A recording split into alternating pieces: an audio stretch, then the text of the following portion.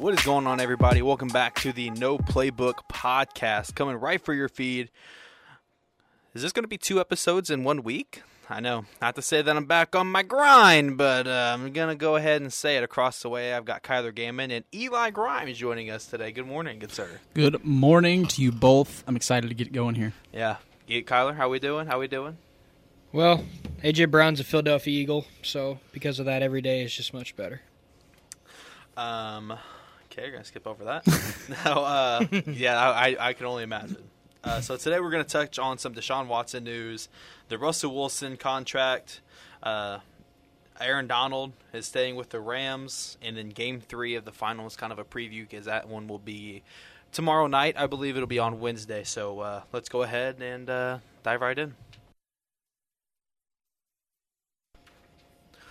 So my top story before the Aaron Donald news came out was going to be the Deshaun Watson spa stuff. But Aaron Donald is highlighting my show 2 times in a row as he is now re-signed with the Rams with a massive deal.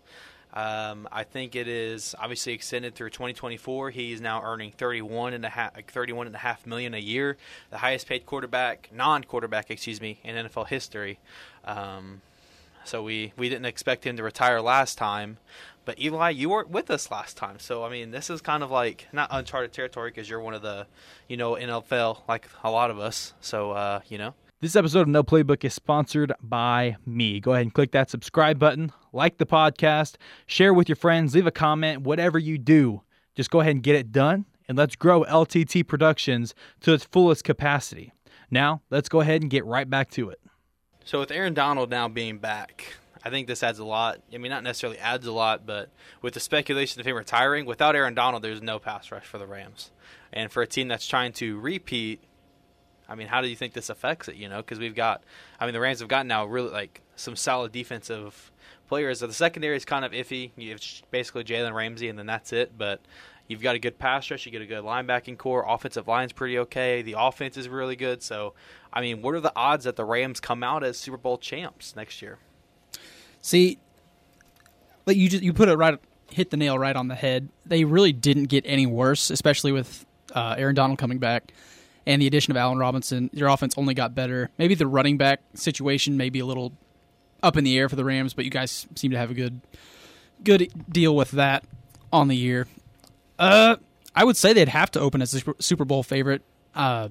For whatever reason, me being a Bears fan, Green Bay is always up there just simply because of Aaron Rodgers. I don't really see any other team besides Tampa in the NFC being a clear favorite. Yeah, I think I seen something come out to where I think it was the Bills who may have opened up, if it's even open, but they're kind of like that favorite to kind of go back, and rightfully so. They're going to be very solid, especially with the addition of Von Miller and then Kaiir Elam, I think it's his name. Yeah. The cornerback that's drafted. I'm a big fan of him. So, Kyler, what do you think? Well, first of all, I'll say this, and obviously the Rams made a lot more star-studded moves. I mean, the Bobby Wagner one especially is huge for the Rams. First of all, I don't know where they're getting this cap money from. I was going to mention that. Or how they're signing these guys. And I know, Drew, you're not complaining, but I guess the salary cap just ain't real. But the last time that I heard this conversation was literally right before this past season. That was with the Tampa Bay Buccaneers. Now, again, you can certainly make the argument and probably say that the Rams definitely made much better moves than what the Rams did, because the Rams made much better moves than what the Bucs did whenever they were Super Bowl champions.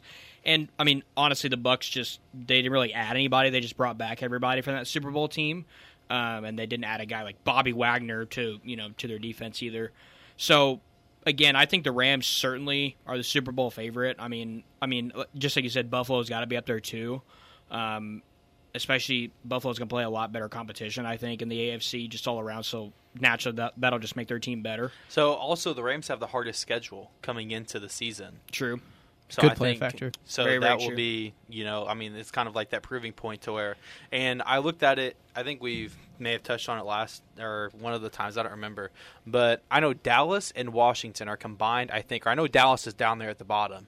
So I'm not going to be surprised week 10 if they're like 6-4 or something like that, and then people are like, oh my gosh, Dallas is going to be really good. I mean, Always. like we said, they could make the playoffs, and then they're probably going to get bounced in the first round, because I'm personally not a fan of this roster. They got only worse this year. I'd have to If you agree. think CeeDee Lamb is going to be a number 1, that's fine. I don't have any problem with that, but you need a number 2 or number 3 to step in as a number 2. They don't really have that guy.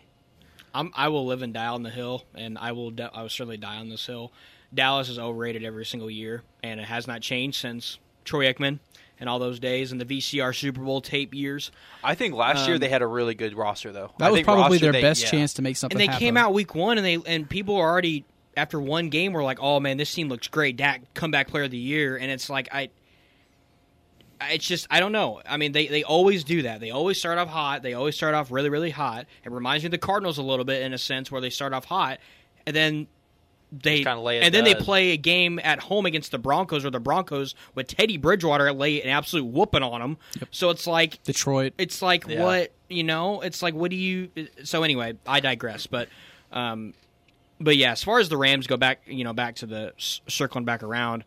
I mean, they certainly. I mean, it's got to be them in Tampa as my 1 and 2. Mm-hmm. Honestly, I know Rodgers is going to be up there, but until I can see with my own eyes what he does with that roster, I don't know. I'm not really high on him, to be quite honest with you. The defense got a lot better. I will give it with that. Quay Walker added to that roster. This is probably the best defense we have yet to see it, but it's probably the best defense Green Bay's had in a long time. But it's like it wouldn't surprise me either if the Vikings with the Rams was a previous OC, correct? Yes, I believe so. They hired the Rams. Yeah, sorry. O'Connell. It wouldn't surprise me if they if they win that division and the Packers slide in as a wild card. That's just my opinion. I think we saw this defense last year without Jair Alexander for a lot of the year, and they were top 5, I think, if not top 5, top 10, and just overall I think they finished top 12 in DVOA. So yeah, and they missed Jair from week 5 to week 17. I think he missed a lot of time. I don't know if he came back for that one playoff game,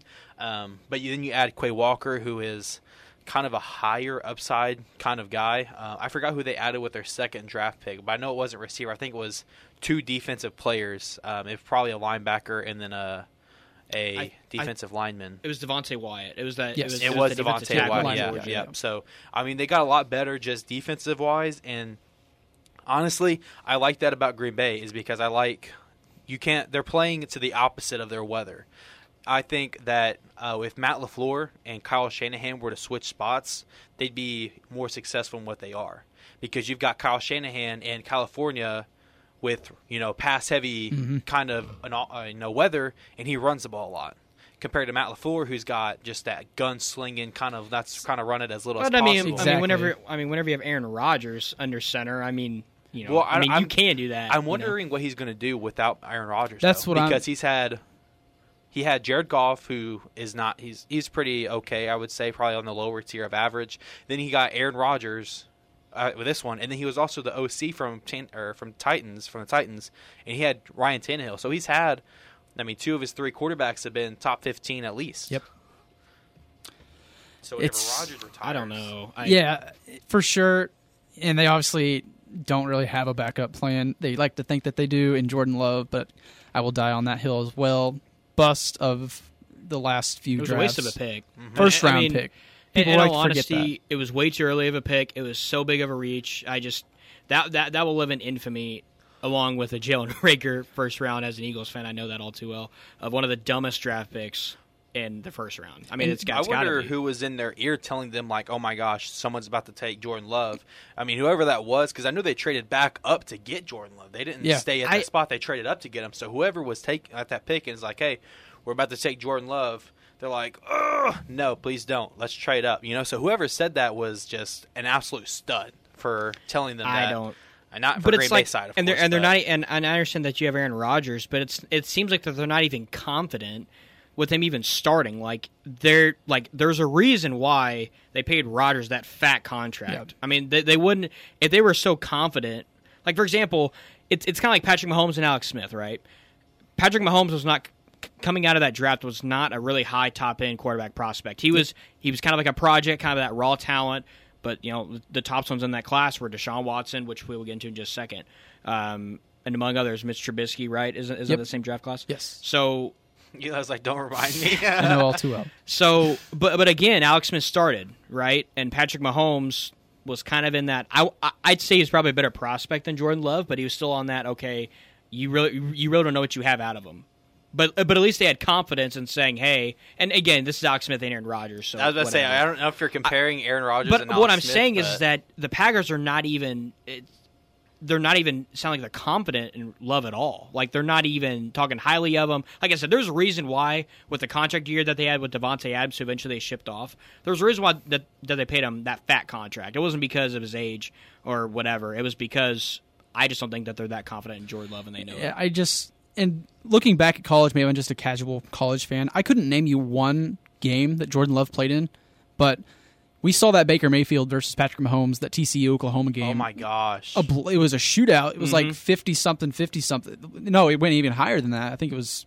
And again, I know that my point between Patrick Mahomes and Love was very far fetched, but I mean, I'm just taking it in the same context. Right. Of like, I get what you're saying. Like, they were kind the of Chiefs higher had picks. the Chiefs had a level of confidence in Patrick Mahomes, whereas the Packers, it seemed like that they drafted him, and then they realized, oh, we might have missed the gun. Yeah, I don't know. The whole situation just seems very weird to me. Yeah, the move never made sense. Because to me. even with, and again after this, real quick, we'll move on. But even with whenever they had Brett Favre, they were still pretty confident, and Aaron Rodgers could take over, and he certainly did that. Yep. So I digress.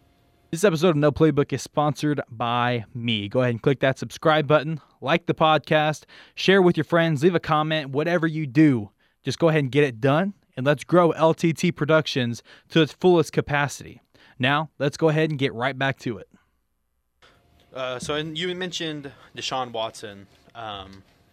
So I'm on Mike Florio's website, and I see something to where it says Deshaun Watson, out of the kindness of his heart, as I use air quotes, gave a spot owner $5,000. I was talking to Eli about this. I think it was yesterday whenever I found it out, and it was like, it's not, I don't know if he's guilty, but it's kind of getting the vibes where he's starting to feel like he is kind of playing like that guilty feel. He offered $100,000 to all of the lawsuit victims of it, and I kind of took it as like, okay, he's trying to settle it that way he doesn't have to miss any time. But then I see this, and I'm like, okay, this is kind of not looking very good on his part. Yeah, when all this first started, just for some like background, I'm a firm believer in innocent until proven guilty. But when you start to kind of like, oh, this isn't going away, maybe I should pay some people off, that way I can just get back to the football field. When at first it was, I'm not going to settle anything because I want to clear my name. Now it's kind of more and more stories come out with detailed explanations of what happened. I'm more on the side of this guy might have actually done something. Yeah, he's kind of playing that guilty, trying not to be guilty kind of thing, because if you were to pay him off, then it's done. He doesn't have to worry about anything. But I think we were just talking about this on this past episode, where it's just like, he could be good if he doesn't go to jail, but I mean, like, it's starting to look like he knows something is coming up, and we didn't even discuss. He just had another lawsuit come in. But number 24 came in, I think was approved or was officially done either today or yesterday. But it's 24 now. You're looking at $2.4 million at $100,000 a piece. I mean, if you pay everyone $1 million, then you're still getting $24 million. But he just signed that fat contract. Yeah, thanks Cleveland for giving him the money to pay off everybody that he needs to. Yeah. But see, I don't. With the whole situation, it's very, very weird. It's really, really weird, because it seems like we've been going back and forth on this whole deal ever since it really came about. I feel like he's given us reasons to go back and forth, honestly, especially this past week. That's also true, too. But like I said, the whole situation is weird in the fact of, okay, the stuff comes out. Well, first of all, he didn't want to play in Houston, period, before the stuff. Then the stuff comes out, and then this dude goes into complete hiding. We don't hear from him the whole NFL season, very rarely. Dude just doesn't play the whole year. That is what it is. Doesn't get traded at the deadline, whatever. And then we go to this offseason, and obviously that's a pretty what's happening with Deshaun Watson, because clearly he's not staying in Houston whether you like it or not, unless the dude goes to jail. I mean, he's not staying in Houston whether he goes to jail or he goes to a new team, one of the two. And then the whole deal comes about where it looked like where everything was kind of settled, done deal, kind of moving on, whatever. And so the Browns obviously reach out. Deshaun Watson's kind of back in the name of the game, narrows his decisions down. Looks like he's going one way, then decides to pull a sneaky and go to the Browns. And then the Browns pay him the fat contract, and then now here we are where it's like, okay, well, they're not really going away. But I guess my biggest question is why in the world would the Browns pay all that money and bring in guys like Amari Cooper, for example, if they knew something that we didn't? Like, it just doesn't make sense to me on why would you make this type of move if you weren't so sure about Deshaun Watson from a franchise standpoint. I'm also checking.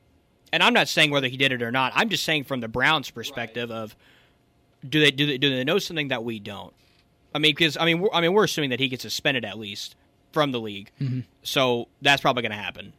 But as far as with him having actual time and I don't know how that works on the whole deal. As far as can you reopen it because it was settled before? I don't know.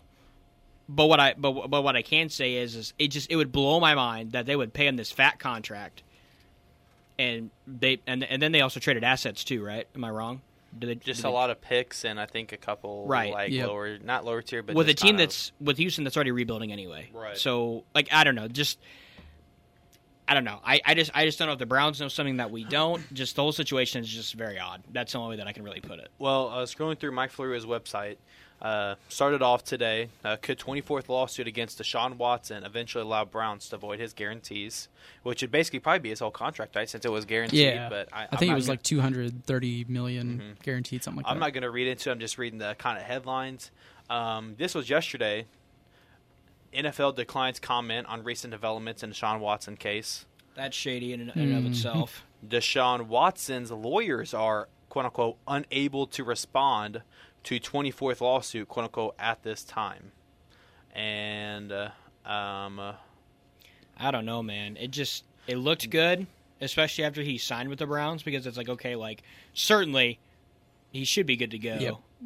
But now it's like these still aren't going away. So there was something that I seen. What's that going on? It was like that they're not going to be doing cases. I think it was from like August 1st to March 1st.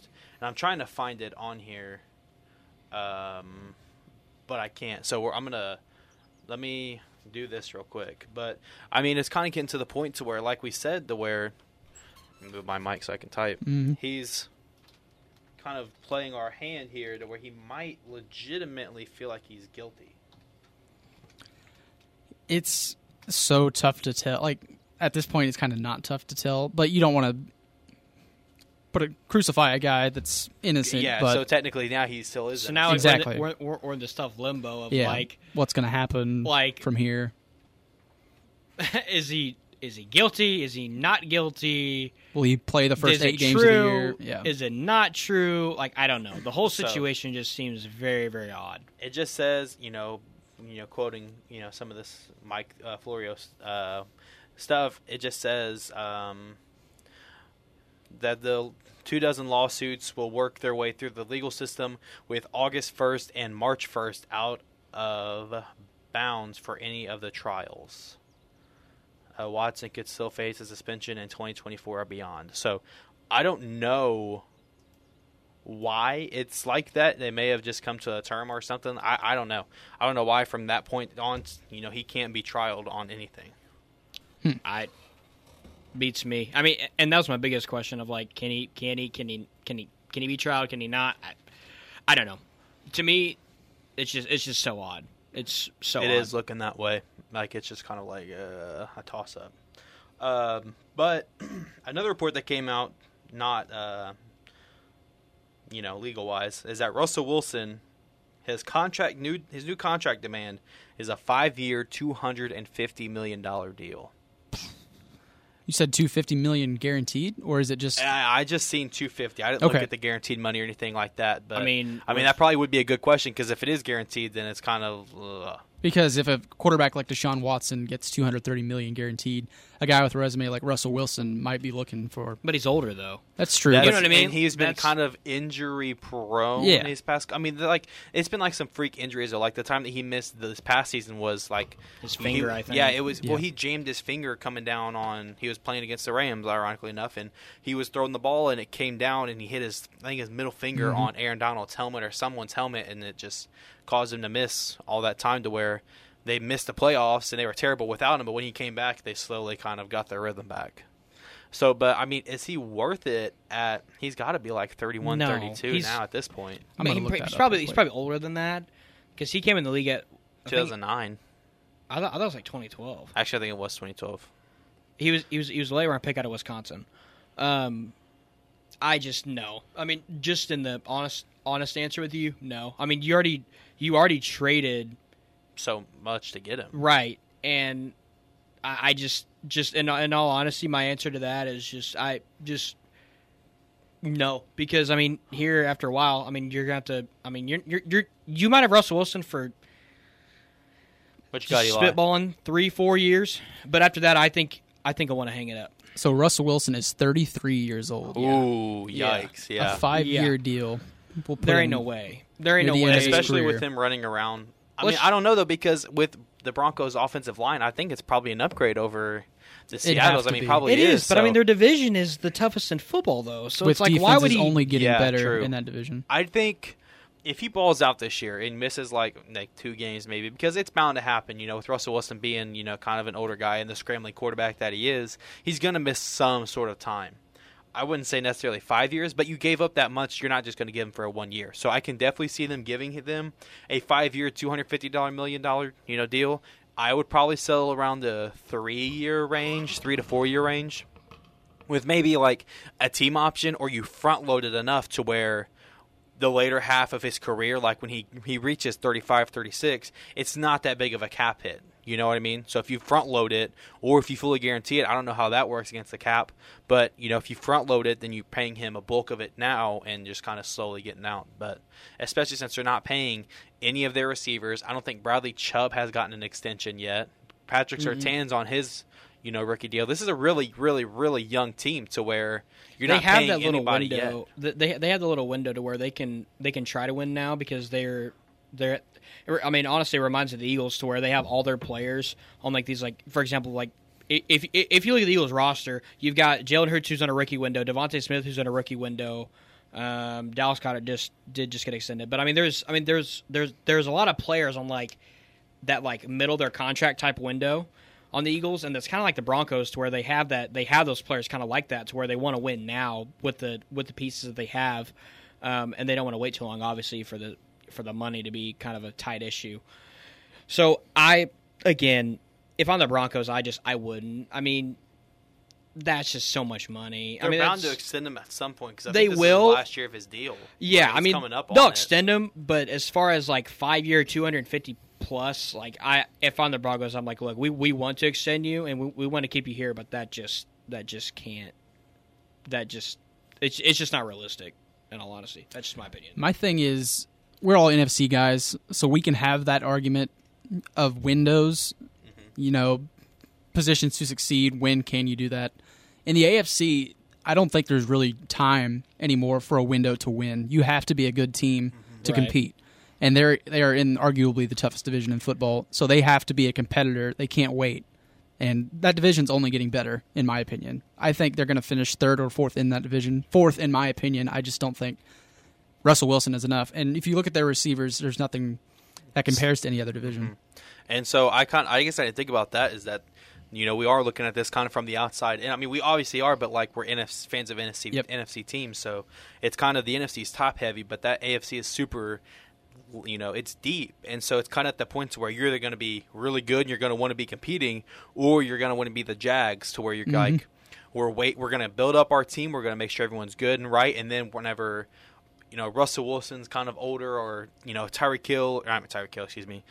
Mahomes and the Chiefs, or Andy Reid, they're waiting for their moment to kind of pounce, and whether they can do it, it's kind of.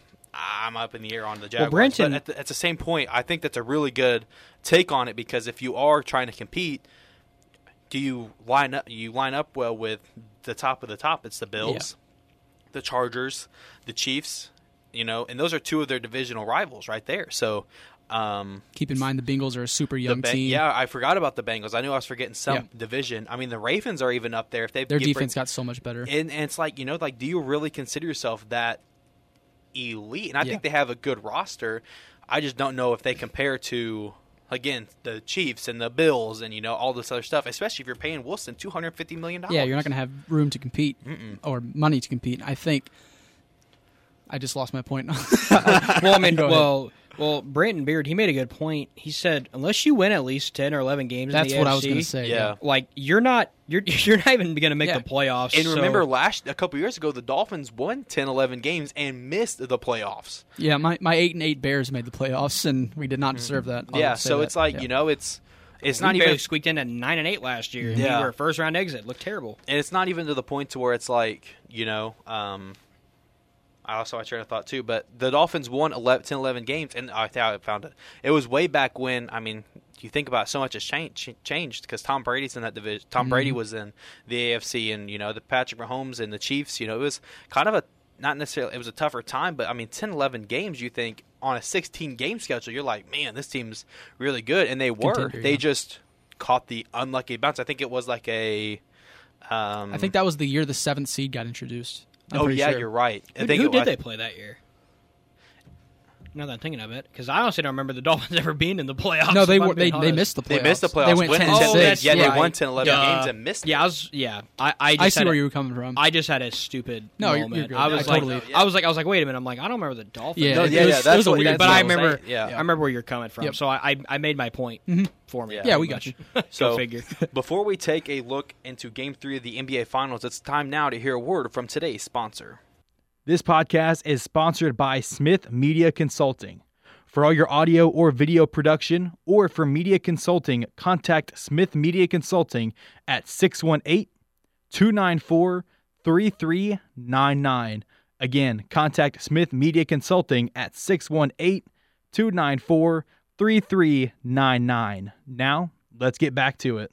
Thank you again to Jeremy Smith for sponsoring today's portion of the No Playbook podcast. Once again, I'm Drew Pountain, Kyler Gammon along the way. Eli Grimes sitting in with us again. Appreciate you fellas joining us. So we're going to take a look now into Game 3 of the NBA Finals. Game 1 was pretty. It was a really good game. It really was, with Boston squeaking that one out. In Game 2, I mean, Warriors dominated. The Warriors dominated. So I remember I put in the group chat that we're all in, and it was in the first quarter where they were missing layups and missing everything. I said, the Warriors are buns. And about 15 minutes later, when they regained the lead, Kyler's like, what do you mean they have the lead? I said, there's 15 minutes. Stupid Drew. But of course, I mean, Klay Thompson played so bad that game, though. Yeah. He but played Jordan that Poole offensively, carried. but gosh, he played so good defensively. Jordan Poole carried so much.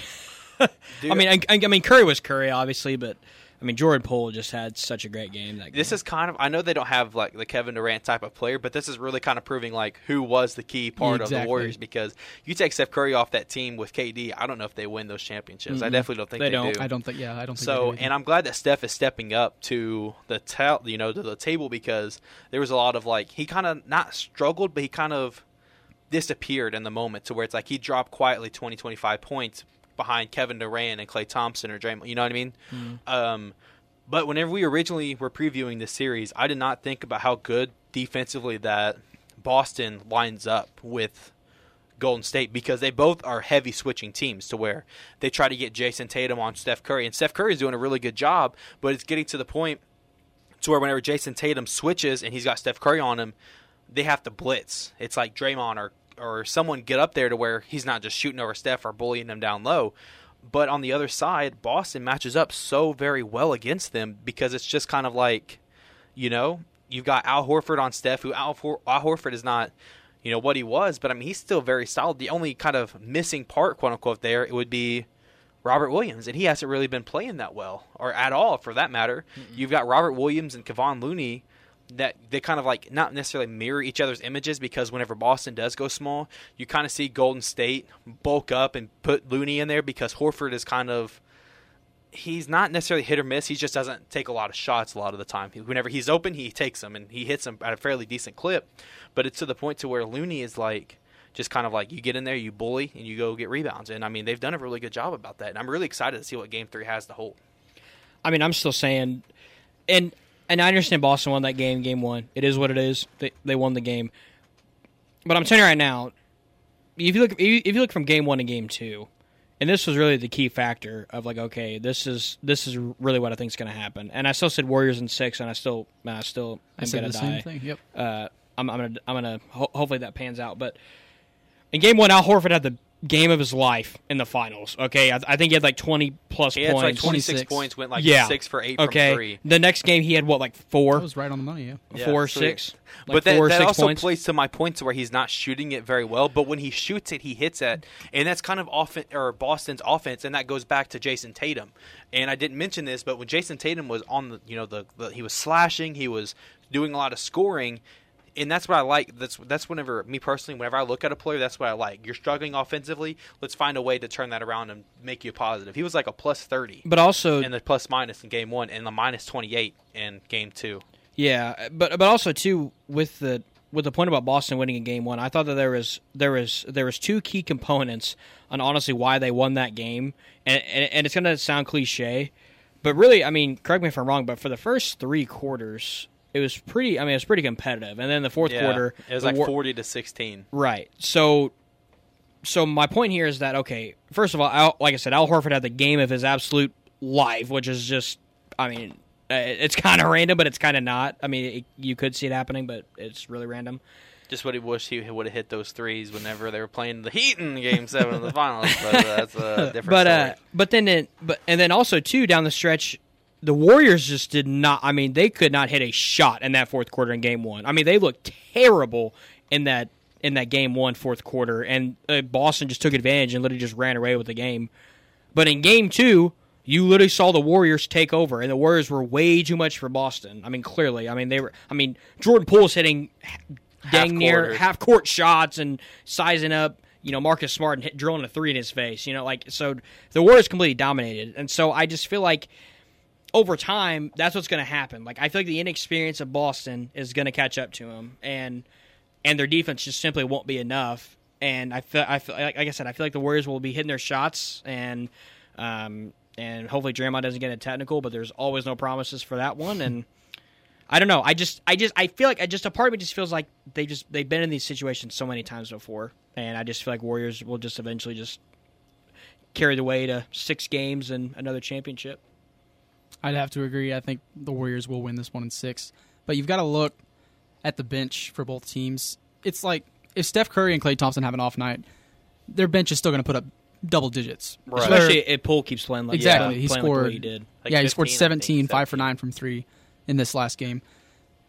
3 of the 5 starters for the Celtics put up 2 points.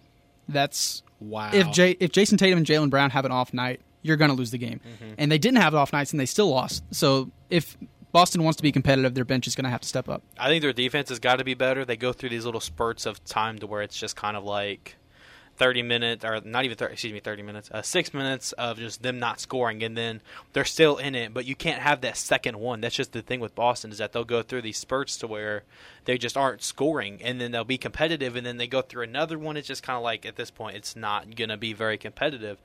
I think I'm going to extend it. I said Warriors in 5. It could still happen, I think. But I think I'm going to go Warriors in probably 6 or 7. But it would not. I think Boston matches up with them really well, and defensively, they've got size and length. And I think Jason Tatum and Andrew Wiggins are like the key factors. If because Tatum is going to be, if he's aggressive, I think Boston has a really good shot. But if he's just kind of like, then I think it'll be a tougher series. It would not surprise me if Boston won this next game. It really wouldn't. I don't know. I kind of like that gut feeling almost, especially first game in Boston, right? Mm-hmm. It would surprise me if Boston won that game, but then I can also go back and say, and I can also see just the Warriors. I'll say this: I think this game will be really, really close. I mean, I'm saying I think this game could come right down to basically to like the last shot of the game. I have that. I have that gut feeling because both of these teams, like for example, Boston's looking to for sure rebound after that terrible performance in Game 2, and then the Warriors are kind of on that hot streak. So it's like something's got to give, and is it going to be Boston's defense and Tatum and Brown doing their thing, or is it just going to be the Curry just being too much? And mind you, Klay Thompson really had an off night in Game 2, and still played good defense. Yeah, exactly. So I could see this one Game 3 really coming down to the wire. I'd have to agree. Before we wrap up here, I want to thank you again for listening. Before we go, we're going to do score predictions on the finals last game. There's Game 3. I'll go Warriors. I'll say Warriors take it, but I'll say Warriors. I'll say Boston 101, Warriors 104. Okay. The over-under here is 212.5, so that's 112, 110. I'm going to say Golden State. I'm going to go under. I'm going to say Golden State 108, Boston 102. I think it's going to be like a 4 to 6 point game. It'll be close, and then the free throws will kind of make it. Yeah, I think it'll be a low scoring game. I agree. I think I'm going to go like 98 to 104, somewhere in that score. range, or 98, 96, something like that. So, but fellas, thank you for joining me today. I appreciate it. Absolutely. Hopefully, during the summer, we'll get you guys on a lot more than what we did in the previous time, which I think for was sure. once. So, for sure. Yes, sir. I want to thank you for listening. Again, I want to thank our sponsors for today with Jeremy Smith and Smith Media and Consulting. And, we'll catch you next time. Peace.